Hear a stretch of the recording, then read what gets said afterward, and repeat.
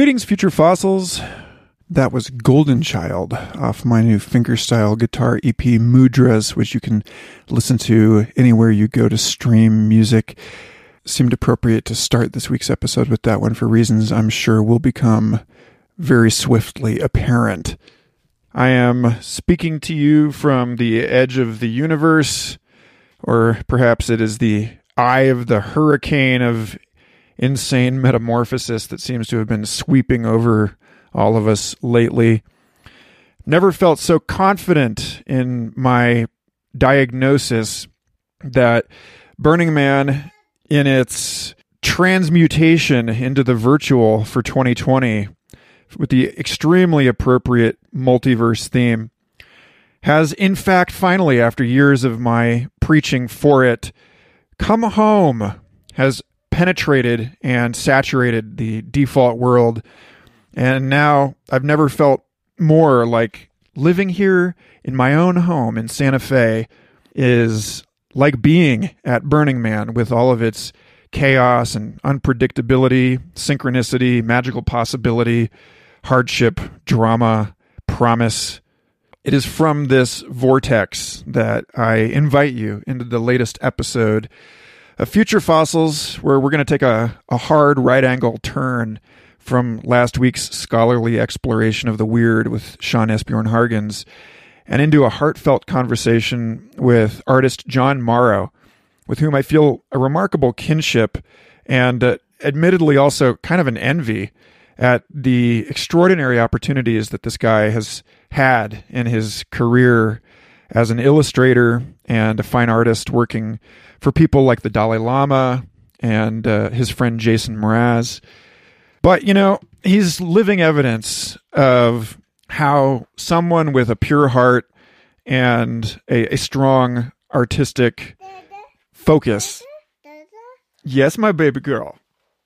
I'm recording an episode intro. Is able to walk through walls and into really, really beautiful situations like those. I remember in ayahuasca ceremony 6 years ago, I came out of it with this line that has kept with me forever since, which is that you can walk through walls if you walk with respect. And John Morrow is a perfect teacher of this lesson.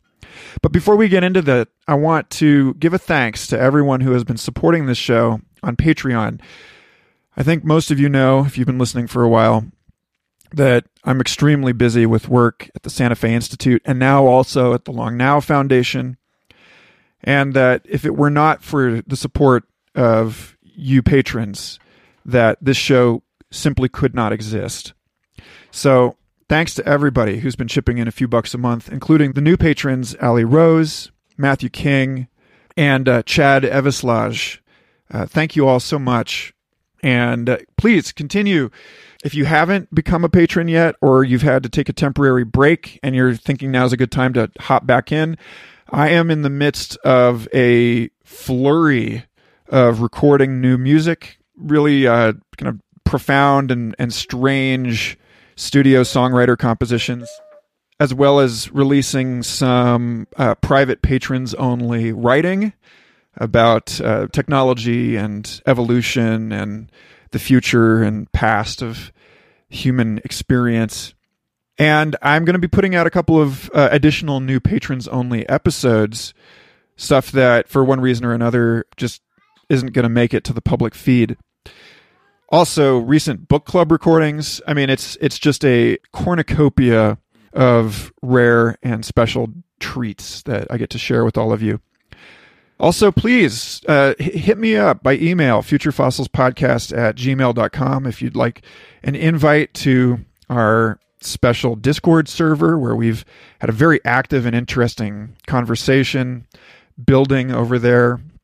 A really wonderful and intimate group of amazing people in the Discord server. And also, members of the Discord are invited into the collaborative Future Fossils music and podcast Spotify playlists. So if any of that sounds interesting, drop me an email or become a patron and send me a message on Patreon. Thank you so much for listening. Thanks to everybody who has been sharing this show on social media or with their friends. Enjoy the bird song of my baby girl in the background, and enjoy this lovely conversation with artist John Morrow. And then tune in again soon for a couple of other really excellent episodes in the pipeline. Thanks, and I'll talk soon. Actually, before we start, clear your palate with this short piece from the Mudras EP, Pachinko, and then stick around after the conversation for what I consider the single from this EP, Sun Shower Before Dawn.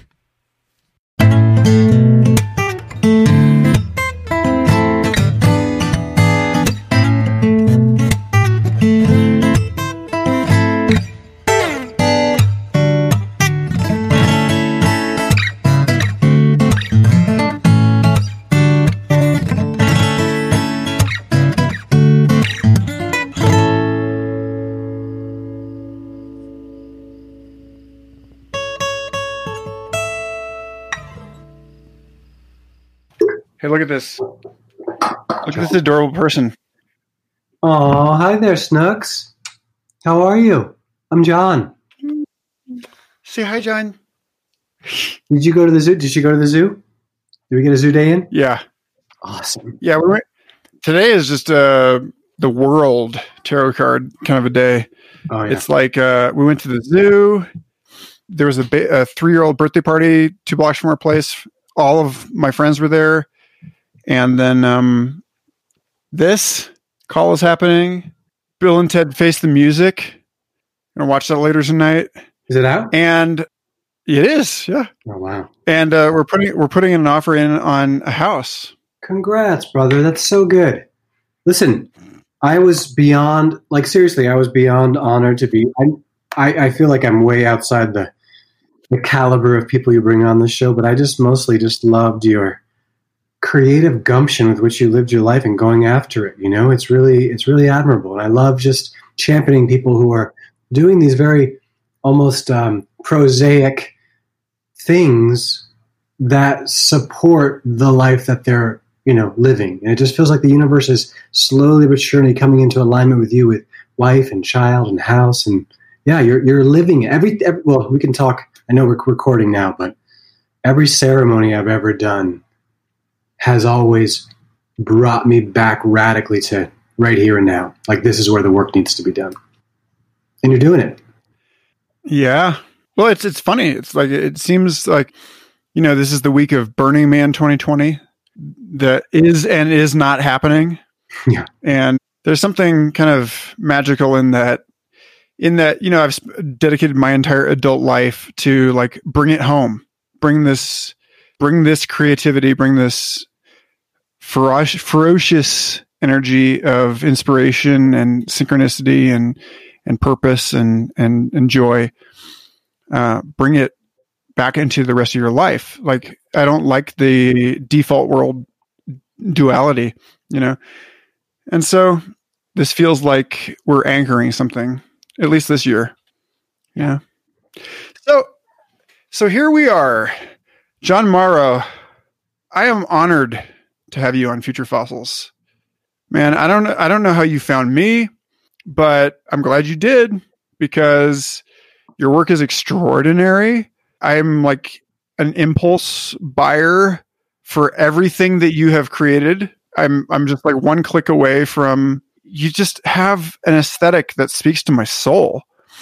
Tell me a little bit about yourself though, because like, I was on your project, we talked for this film you're putting together, but I really want to know about you, the creator, and where you are and where you find yourself situated in time and what all of this means to you. Wonderful. Thank you. Well, so yeah, my name's John Morrow. I'm an artist and designer and filmmaker and author, and, have a lot of hyphens between what I do.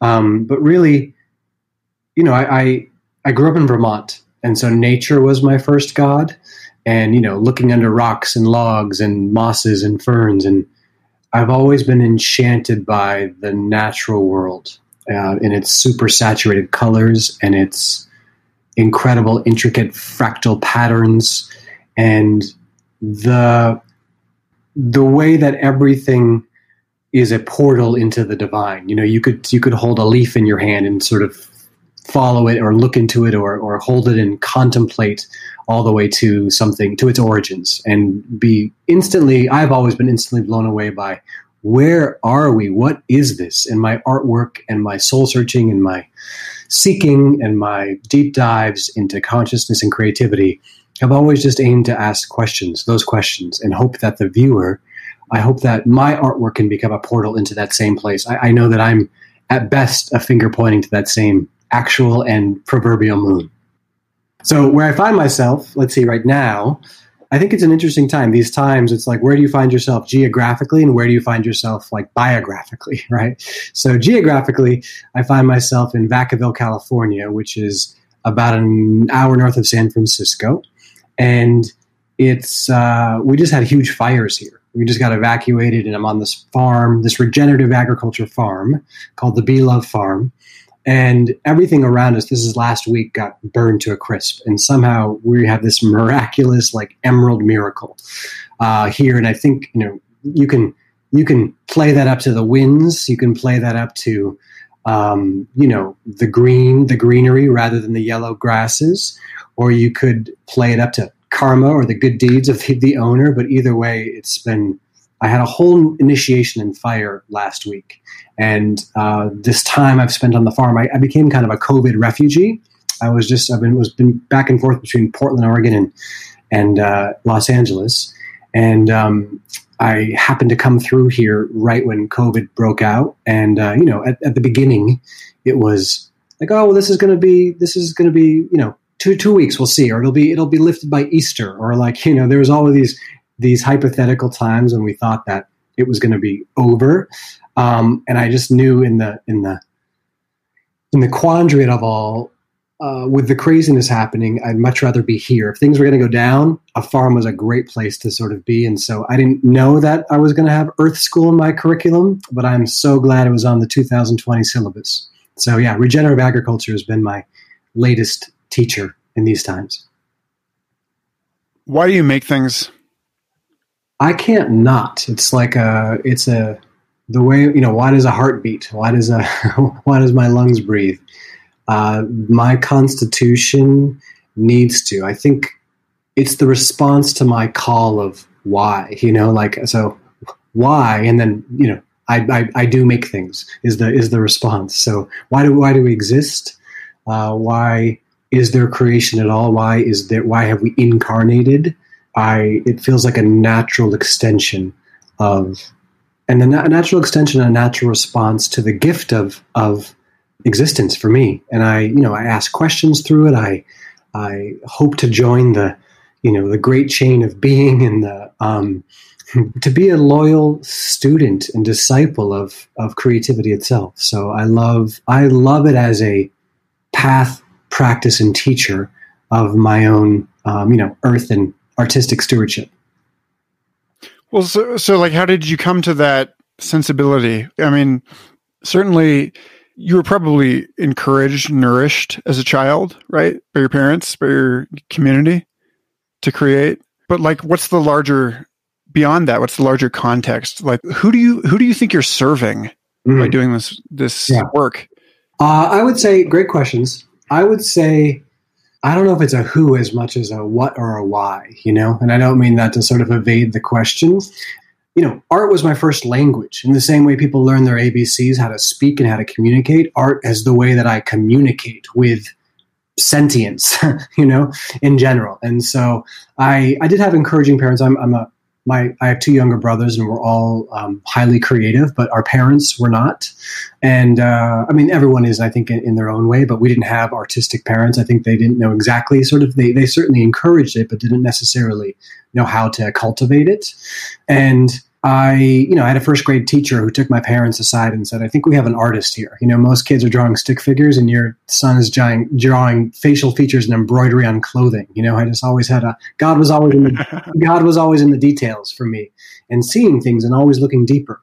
And so, yeah, I have to say, if I look at my life from any, even the vista of now, there's been something creating me. I love, that St. Francis Assisi, Lord, make me an instrument, that I would love to just be a vessel of really just consciousness and creation. I don't want to get so esoteric, but it's how I ask questions and answer them in my own way, my own sense making. I would say for my soul more than anything, that's what I serve it for.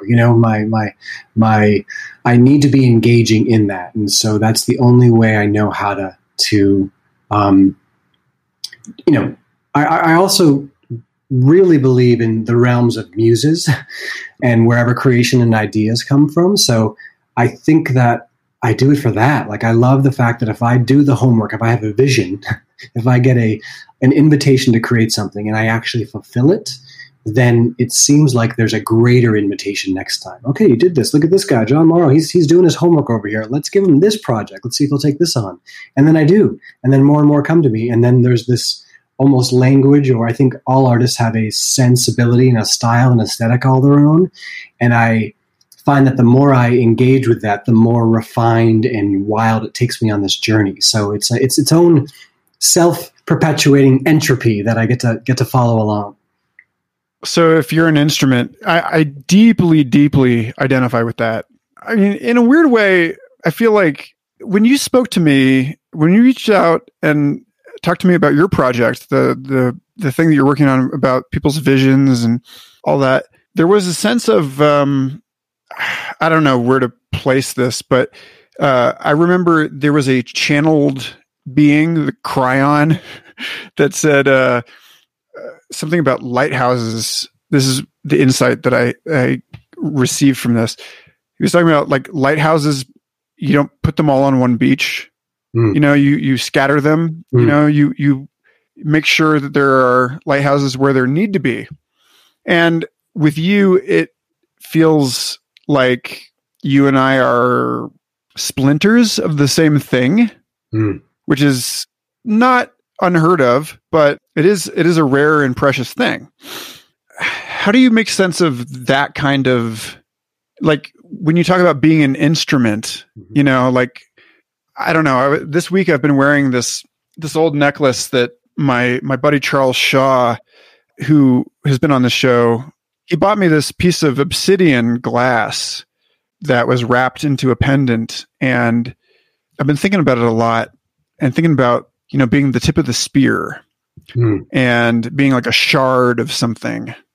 And I'm curious what this evokes for you in terms of how you understand yourself as a spark off of something greater, or where are you in relation to the larger thing in which you participate? I do believe. I think that there's a Humpty Dumpty-ness to myself, that some being kind of fell and is putting itself back together, and I think that there's an organism that whether that's the divine spark and it's one sort of light that we all sort of share, or that shard or that crystal or that seed or that prism. Absolutely. I'm all about that. I think that, there's so many ways, there's so many entry points I could go to this question. There's a great quote that came to mind where I heard Richard Rohr, who's a kind of a contemplative Catholic. He's sort of I call him the Dalai Lama of Christianity, because he's sort of upending Christianity from the inside out. And he said, the shape of God is relationship. And I really love that. I love that notion that in the same way, the energy isn't in the particles itself, it's in the relationship of the particles. It's in that dynamic state.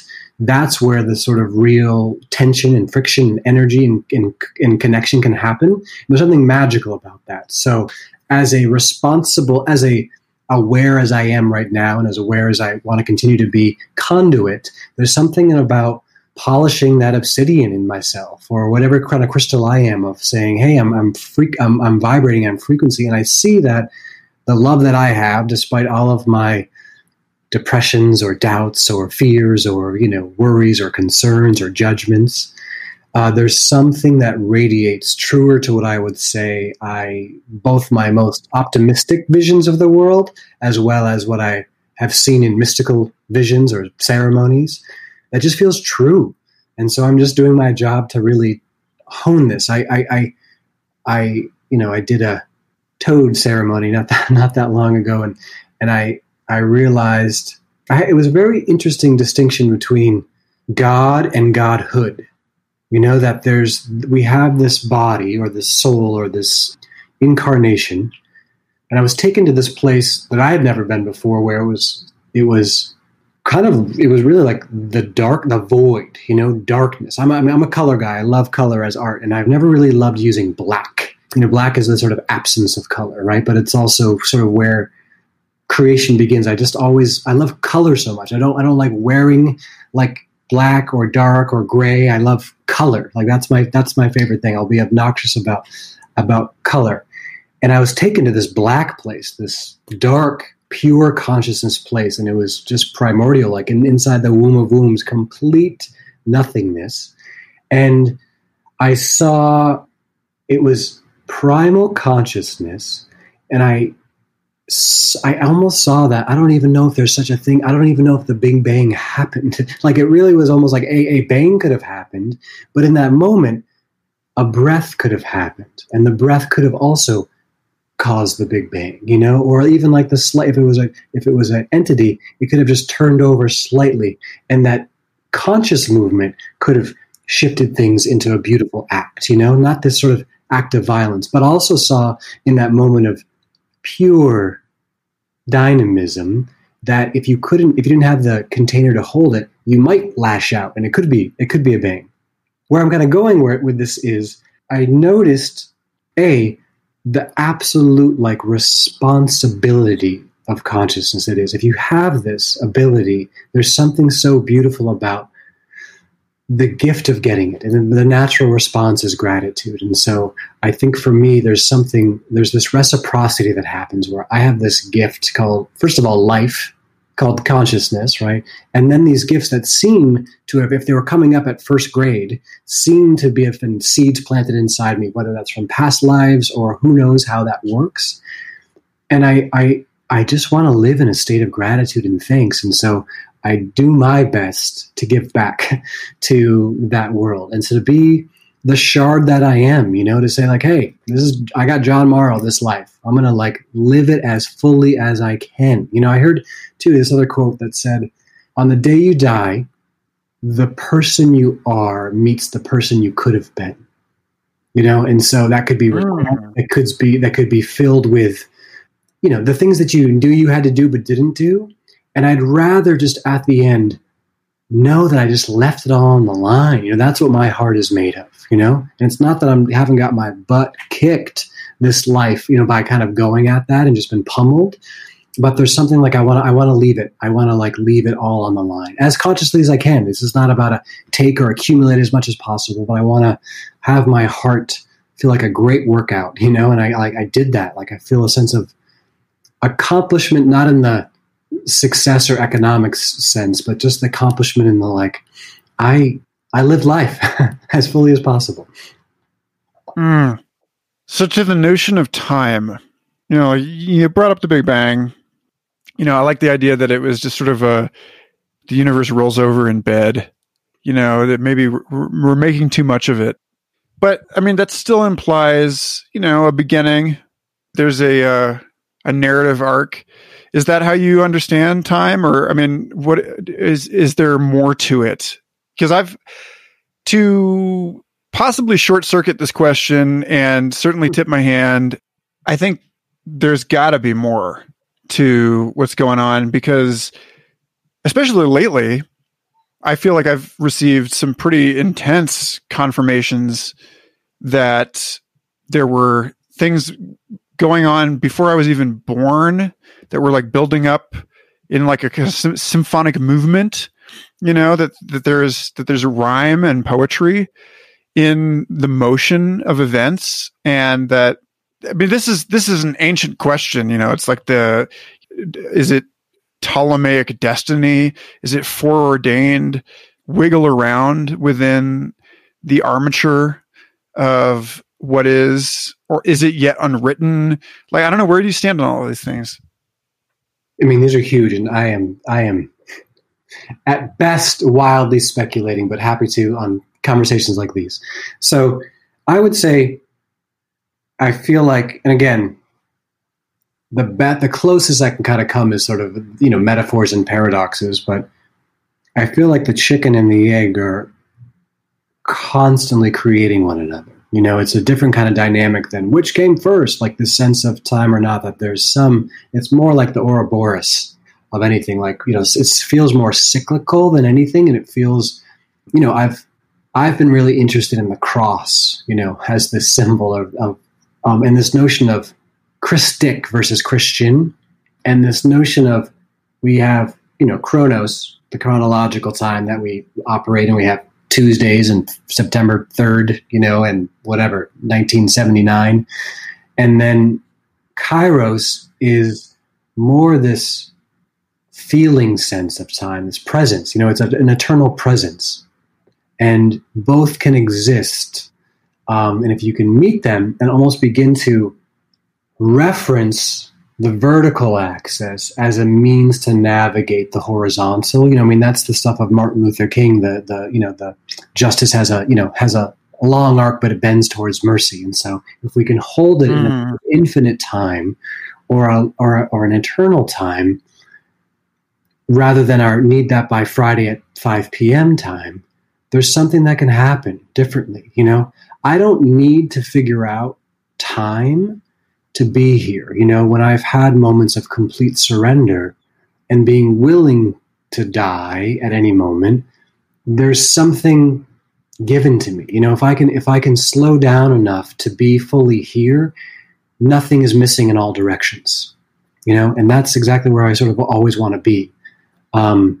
And so, yeah, that's been a real study of mine just recently, is how to access that vertical plane, that timeless place. While also, I think there's been spiritual teachers that have said, you have to realize your divine eternal nature as well as your social security number.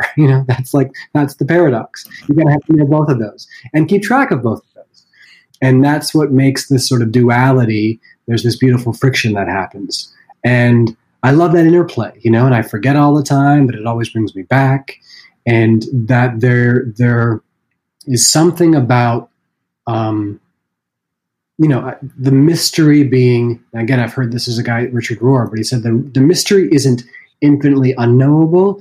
It's infinitely knowable, to keep understanding. And there's something just so beautiful about that. Like, anytime I try to put a container on it and know, anytime I've ever done that in my life has come and upended me and burst my bubble every single time.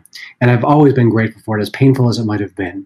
And so I'm less concerned with time as a construct as much as a gift that I have to use it, called this life. Really, life is a occurrence, a phenomenon between 2 points in time called birth and death, right? And that's only possible because of these 2 points, these 2 doorways, right? And so here's this, you never know when you're going to kind of come in or leave, but while we're here we are. And I'm not sure what's on either side of either door, but when I've peeked behind those veils, it feels far more expansive than this quote unquote mundane world usually offers.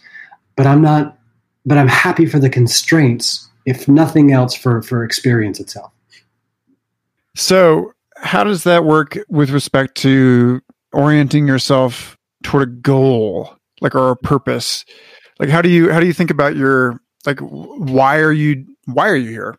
What is it that you feel that, 'cause I don't know. I mean, I spent a lot of my life asking that question of myself and getting, in some sense, like an obsidian blade chipped off. You're not this, you're not that. I was never told in so many ways what I was told what I was not, and then what's left over is what I do. Apophatic and cataphatic. Do you know those two terms? No. Talk to me. Okay. Apophatic and cataphatic it sounds like what you were just describing, and I forget which is which. Apophatic, I believe, and then apophatic and cataphatic. So we can look them up to determine. But apophatic, I believe, is God through negation. So it is not that. It is not that. It is not that. And then cataphatic would be God through like affirmation. Like God is good, God is wonderful, God is grace, God is life. God is breath. And so there's something for me. I know you were talking about purpose and dharma. I love that study. I do believe that I do believe for me having meaning and having purpose gives me a structure rather than just being some amoeba amorphous, like I'm just going to let it all figure itself out. I mean, not that couldn't be a meaningful, wonderful life, but there's something around discipline and rigidity that creates a container for learning for me, and it creates a way to, I don't know, navigate the world. I mean, to get anywhere, I don't know if there's necessarily, there's that whole whatever, that it's about the journey, not the destination, but even to be on a journey, boundaries are required, So there's a fantastic book that I highly recommend. It's the book that people say you have one book to recommend. It's called The Great Work of Your Life by Stephen Cope. And it's all about Dharma, but it looks it through like the lens of the Bhagavad Gita. And then it takes all these historical characters like Beethoven and Susan B. Anthony and Harriet Tubman and Gandhi and Thoreau and watches them struggle with their Dharma. We kind of know their stories of the great work that they've provided and given to culture, but it shows them going through their own doubts and struggle and what he calls Dharma denial. And I love this notion of Dharma denial because I think at least I'll speak for myself. I've had this sense of what I came here to do and these visions that I have or projects that I want to create, but they seem bigger than myself, and I can kind of shrink down or feel like I'm not up for the task or I don't have what it takes or any of those things. And there's this fire. Is to live fully and righteously and as an activist and as someone who's fully engaged with life. And sometimes we like to stay warm by the fire when it's really asking us to stand fully in it and be engulfed by those flames and to like live that passionately. And so that's a constant invitation that I always try to stand up and live into. And anytime I have fully, everything I have is needed. I'm fully used. And that's all I really want is I want to be able to use all my faculties at once when I'm fully here, all senses lit up. And so my Dharma, I do believe Dharma is also a dynamic process. It can change. You can ask different things in different moments. It's asking you different things to be a father and to be a husband rather than just be when you were, by yourself in your 20s or whatever the thing is. It can change and your Dharma can shift along with what it needs to sort of teach you. I would say for me right now, what I've been calling my calling is that people live connected. And I love connecting people, actual relationally, but also connecting them to their own purpose or to their own whatever sense of divinity, to connecting them to inspiration. I love living for that because that's where I love staying connected to. And so when I'm there and I've done so much work to stay there, I feel like there is a flow in the universe and there is a flow, a life-giving flow that makes an animating principle that makes all of this possible. And as someone who's touched upon it and drank from those waters, all I want to do is help other people find that, especially when I look out into the world and can get overwhelmed by despair or doubt or give up on humanity or see the darkness. I have a real stance for it can be otherwise, and that otherwise is always happening, and it's just a conscious moment of being present away, a conscious breath away.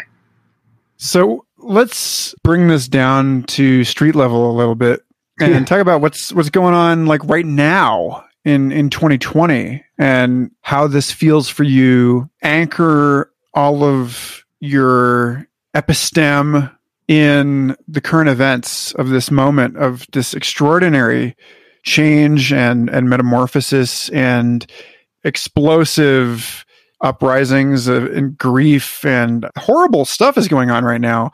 And also amazing, beautiful stuff is going on right now. It feels like we're living in the dystopia and the utopia of dozens of different science fictions all at the same time. And I'm curious, where you stand amidst all of that. The Multitopia. Sure. Polytopia. Yeah. Polytopia. Well, the project that I interviewed you for is a short film that I'm creating right now, and I'm calling it The Opening. And The Opening was this vision I had pre-COVID, but it was this vision of this giant hole, this immense laceration in the sky. It was sort of at where the midday sun would be or the midnight moon. It's just there and can be seen from all continents and all hemispheres at any given time. And it acts as a, during the day when there's blue skies, when you look through it, it's black and there's comets and constellations and space in there. And then at night when you stare through it, it's blue skies and clouds and sunsets. And it acts as this prism. It acts as a prism where when light passes through it and touches down upon someone and they stare into it, they go through, what could be called a hallucinate like a psychedelic experience. They have hallucinations. And it busts up all, it really is a metaphor for a huge breach in like the limits of our imagination. And I think that's what's happening. I think we're sort of reaching the end of the way we've done things. And there are other considerations to be thought and new ideas to be birthed and other wisdom to be tapped into that's going to require probably stripping a lot of us down to those moments of grief, to those moments of despair, to those moments of hurt and anguish. Not that I'm condoning them, but as a means to say we're not limited to or by them. There's something still underneath that. And to kind of crack us open and have us touch upon our deepest vulnerabilities can shine where that light is, where that light is within each of us. So yeah, I'm creating a short film around that. I love writing children's books. I'm working on 2 children's books right now. One's called Small Voice Be Brave, and it's about this little chickadee who lives on a farm, and there's a long driveway that cuts to the farm, and him and his family live on one side of that little driveway, and he has like a bird house, a bird bath, and a bird feeder. So he's kind of like hooked up by the system, so to say. And on the other side of that little driveway, rolling meadows, a pond, spring-fed pond, food for all 4 seasons, and a barn. And on top of that barn is one of those fake owls, meant to scare away pests. And so his family won't let him go past the road because there's this seemingly ominous figure there. And then it takes place, all 4 seasons. And in the winter, this squirrel comes and sort of knocks over their bird feeder, this hungry, clumsy squirrel. And so all their food's gone. So Small Voice, which is a metaphor for his own intuition, has to go face this sort of seeming threat and realizes it was, it was nothing to be feared all along, as his sort of intuition had told him. And then the other book that's still percolating, but will probably, hopefully come out sometime next year, is this book called Taking Things from Granted. And so there's this sort of shadowy creature called Granted who basically just has taken all the things that we haven't been appreciating and kind of hoarding them stockpiling them in his little cave or cauldron.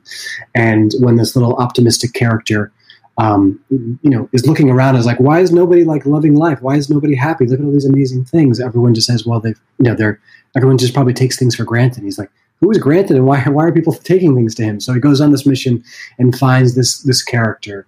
And, it's a story about gratitude and really appreciating all we have and what is essential.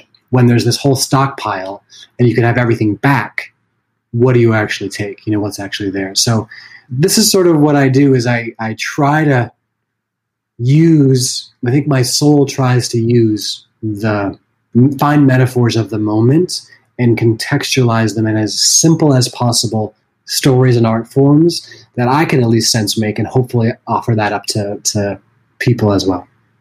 Do you have a sense of like where you belong in a ecology, like a cosmic spiritual lineage ecosystem? Like, I don't know. I am definitely poly about this kind of a question myself. For example, I was thinking lately about, a friend of mine is very good about getting people to notice their pure mind and to reflect on pure awareness and all that. And I was thinking, I think that there's something to be said for being a catfish, being something that can like absorb, that actually thrives on, that can like mulch and is like part of a trophic network in which something that is like toxic or, you know, it's excrement for something, for someone else. It's like, this is actually what I feed on. And I've been like going out and collecting broken glass every time I go out on walks. And I've got this I've got like a bucket of broken glass now. I'm like thinking of what do I want to do with this? You know, so I'm like the catfish, you know, the catfish is actually quite a noble creature. It's a lowly creature. It literally eats shit. But, you know, so that's I guess a totem or something that I've been identifying with lately. And I'm curious where where that line of thinking takes you, and like where you find yourself amidst the pantheon or the cosmic taxonomy. Yeah, beautiful question. I mean, I think I've had different totems throughout my life. You know, I would say amphibians have always spoken to me. You know, toads and frogs have just always been between the realms, things like that. I also had I grew up helping monarch butterflies hatch in sort of the cocoon and chrysalis. So metamorphosis is probably a big thing for me. I'm even wearing a shirt right now with a bison on it. There's this notion of bison being like something about so noble and just powerful and just standing where you are, you know, not having to use, like there's the lion who roars and sort of uses kind of brute, ferocious force, but there's also something about this bison that resonates about being immovable, you know, being like, yeah, try to mess with this thing. It's it's like an animal mountain. But there is a notion of, I love your catfish metaphor of like, I do believe here on out, it's going to be a giant cleanup party from here on out. So what are animals? What are fungi? What's the cleanup party look like? Who are the siphoners, you know, and the sort of, those, filterers of the, you know, the peacock that can transmute poison, you know, and turn it and metabolize it. I'm going to think on that. I don't have anything that comes immediately to mind aside from I try to do that with my art. But I love this notion of where do I sort of stand. But those are just the ones that have always stuck with me, is I would say frog and toad, a monarch butterfly, bison. I've got some hummingbird in there, hawk, you know, for vision, hawkeye-ness. But I need a sort of a cleanup ally. So I'll call it in. The sponge. Yeah, exactly. So, you know, you called it, right? You said, you know, we're in a time when it's pretty clear. I think about this a lot, you know, being the father of a tiny little girl. It's like the world that she grows up into. I read this thing recently that said that the stock market is not going to completely recover from coronavirus until 2035. And that, like, the logic seemed sound when I read it. I can't recount the whole thing, but it was saying basically that, like, economically speaking, that we're in a kind of a breakwater here, but that from 2035 to 2050, things are going to be like really golden, according to the long range prognostications of these Palantir wielding weirdos. And so what do you think about that? Like, where do you think we are in the song of this? You know, like, what part of this composition do you think we're in? And like, how does that guide your hand as far as the work that you do and the way that you stand in the world, the advice that you give people, the way that you listen and react to the things that are going on around you?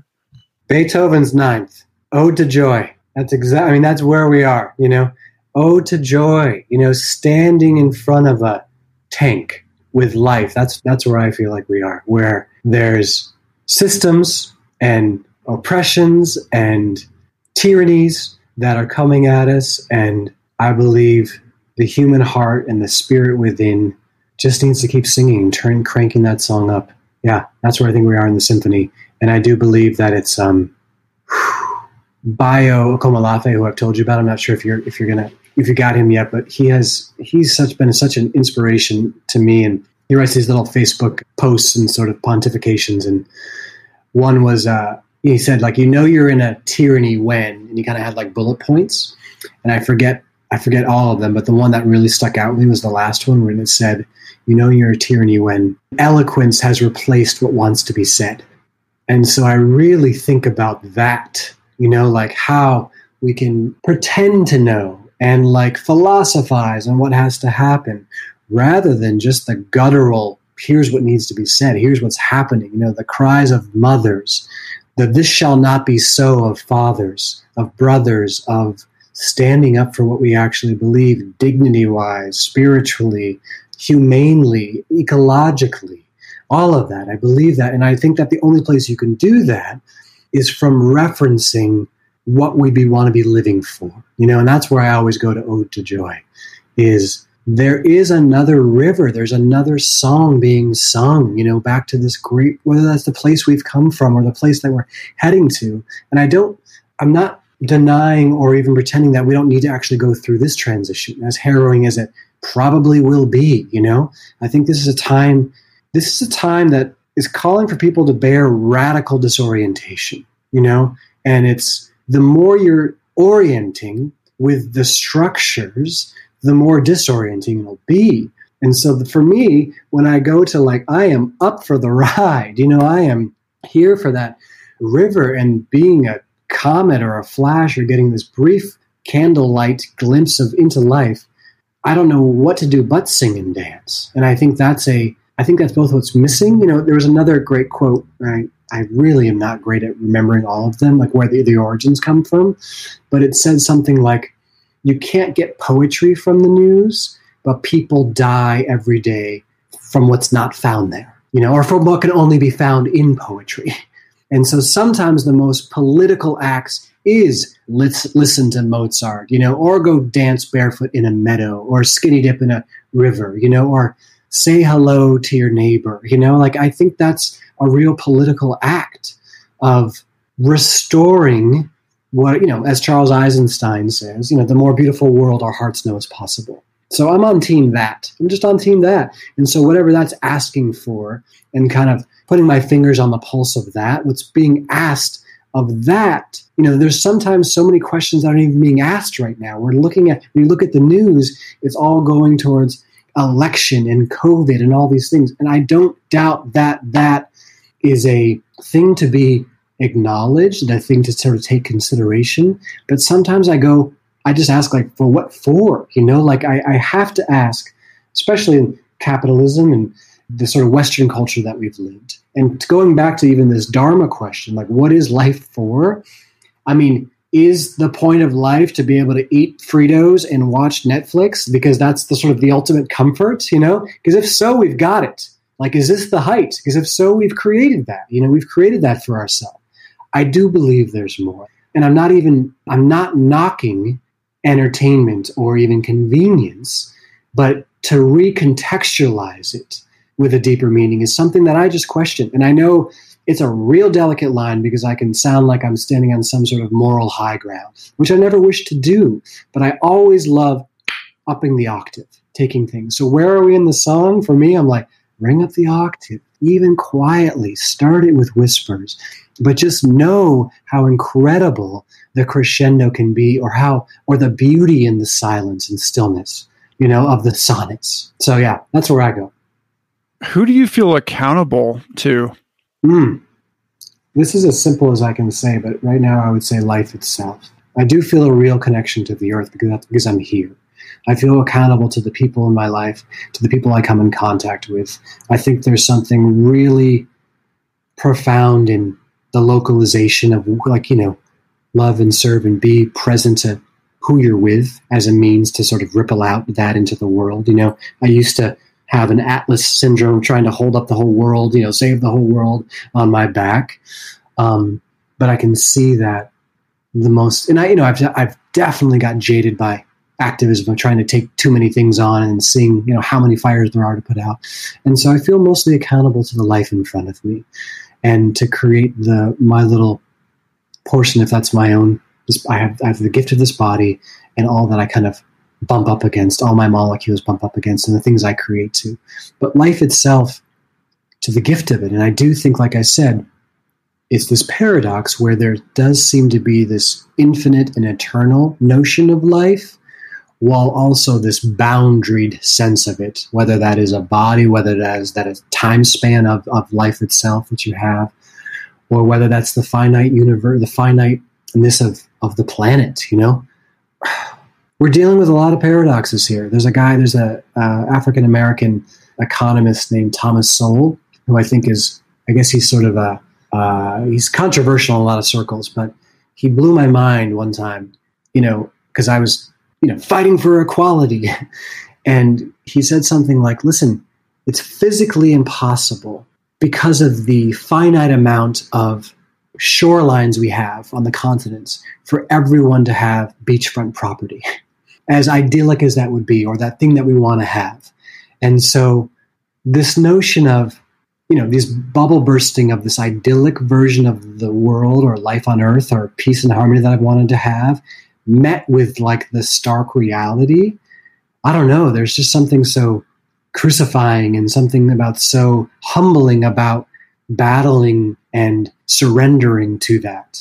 And so my accountability is to, again, coming back to the vertical axis of infiniteness and the material axis of here and now, and always trying to consider to the best I can both of those.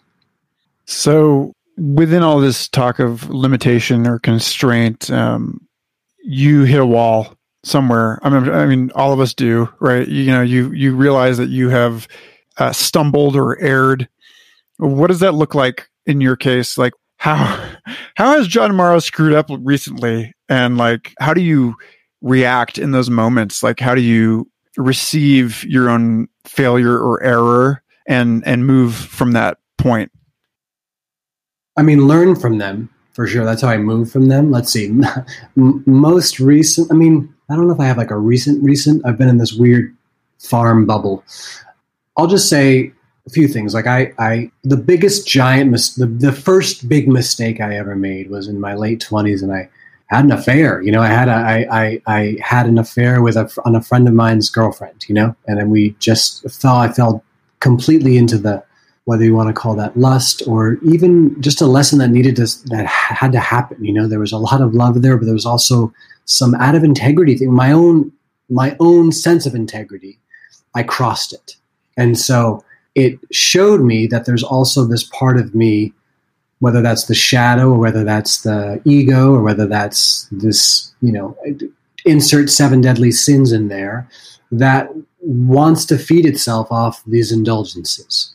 And the version of the John Morrow in my mind of who I held myself to be stepped way outside of that. And that was powerful to me and humbling. And so there's that chip on my shoulder became like an Achilles heel, which I sort of now walk around with. And I'm grateful for that. I'm always like, okay, there's my limits. Like I crossed my own energetic electric fence, and I got shocked by it. And then I also did a deep dive spiritually, like real deep into Gnosticism, and just felt like I hit my head at the bottom of it.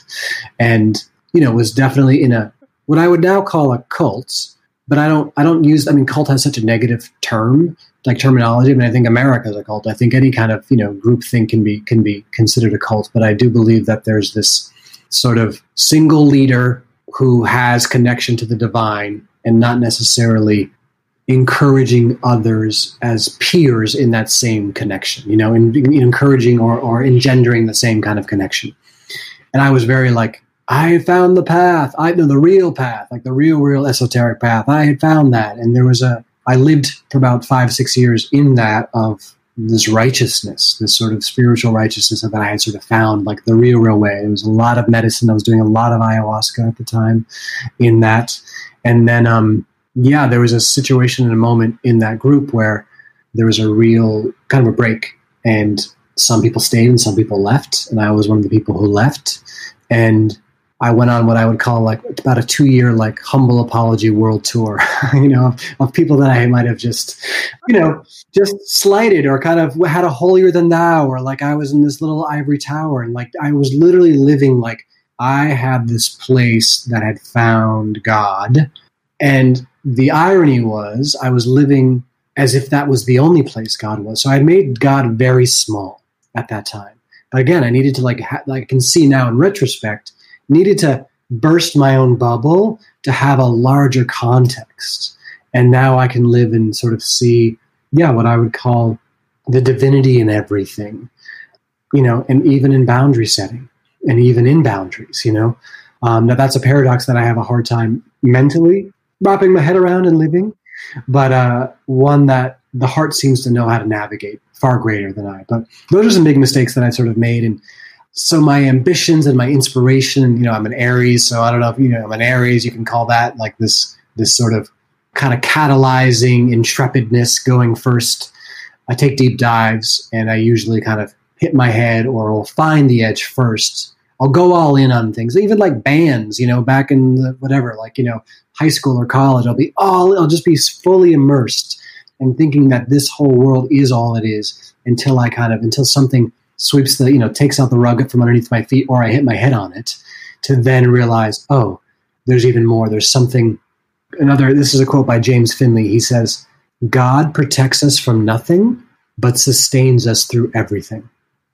And I love that because that's like ultimate vulnerability as well as sustenance and nurturance underneath it. And so that's what I found. We kind of like have to hit our head, and going back to the obsidian metaphor, what a great way to like polish ourselves. Like we're like in a rock tumbler, just getting bumped around and nicked around and then slowly sort of polished. I'm losing my hair. Like it's like I'm just getting like noogied by God and like, and polished into this beautiful version of myself that I couldn't have self-constructed, but so clearly needed to have happen for the openness and roundness and, ultimately more bountifulness of my heart.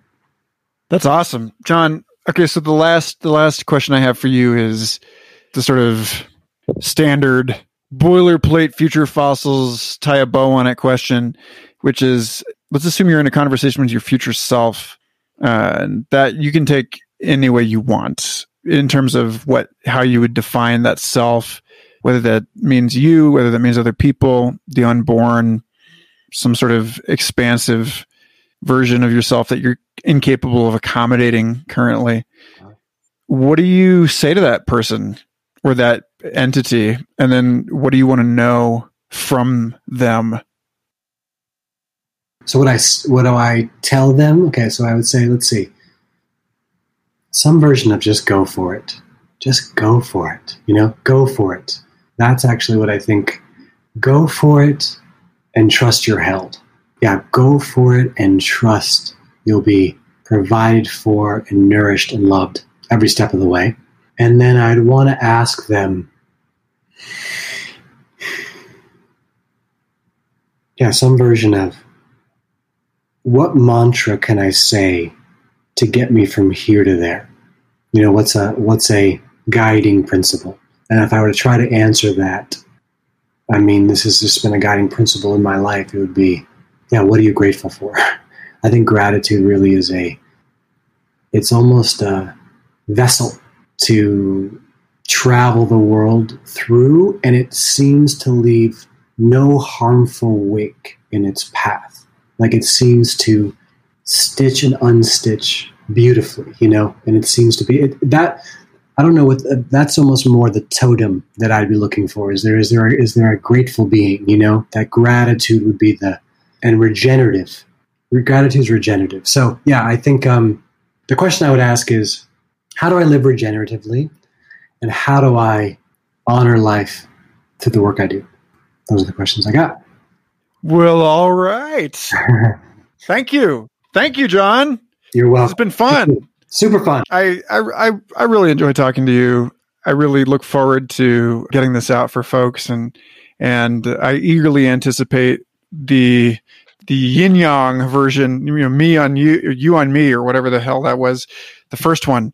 And your work is beautiful. I want people to go to johnmorrow.com and look at all of the extraordinary things that you have made, all of the beautiful art that you have created, and to subscribe to your emails and so on. I mean that sincerely. Like, I think that you're just like a good influence on me and that must presumably on other people. So, thank you for taking the time to talk, man.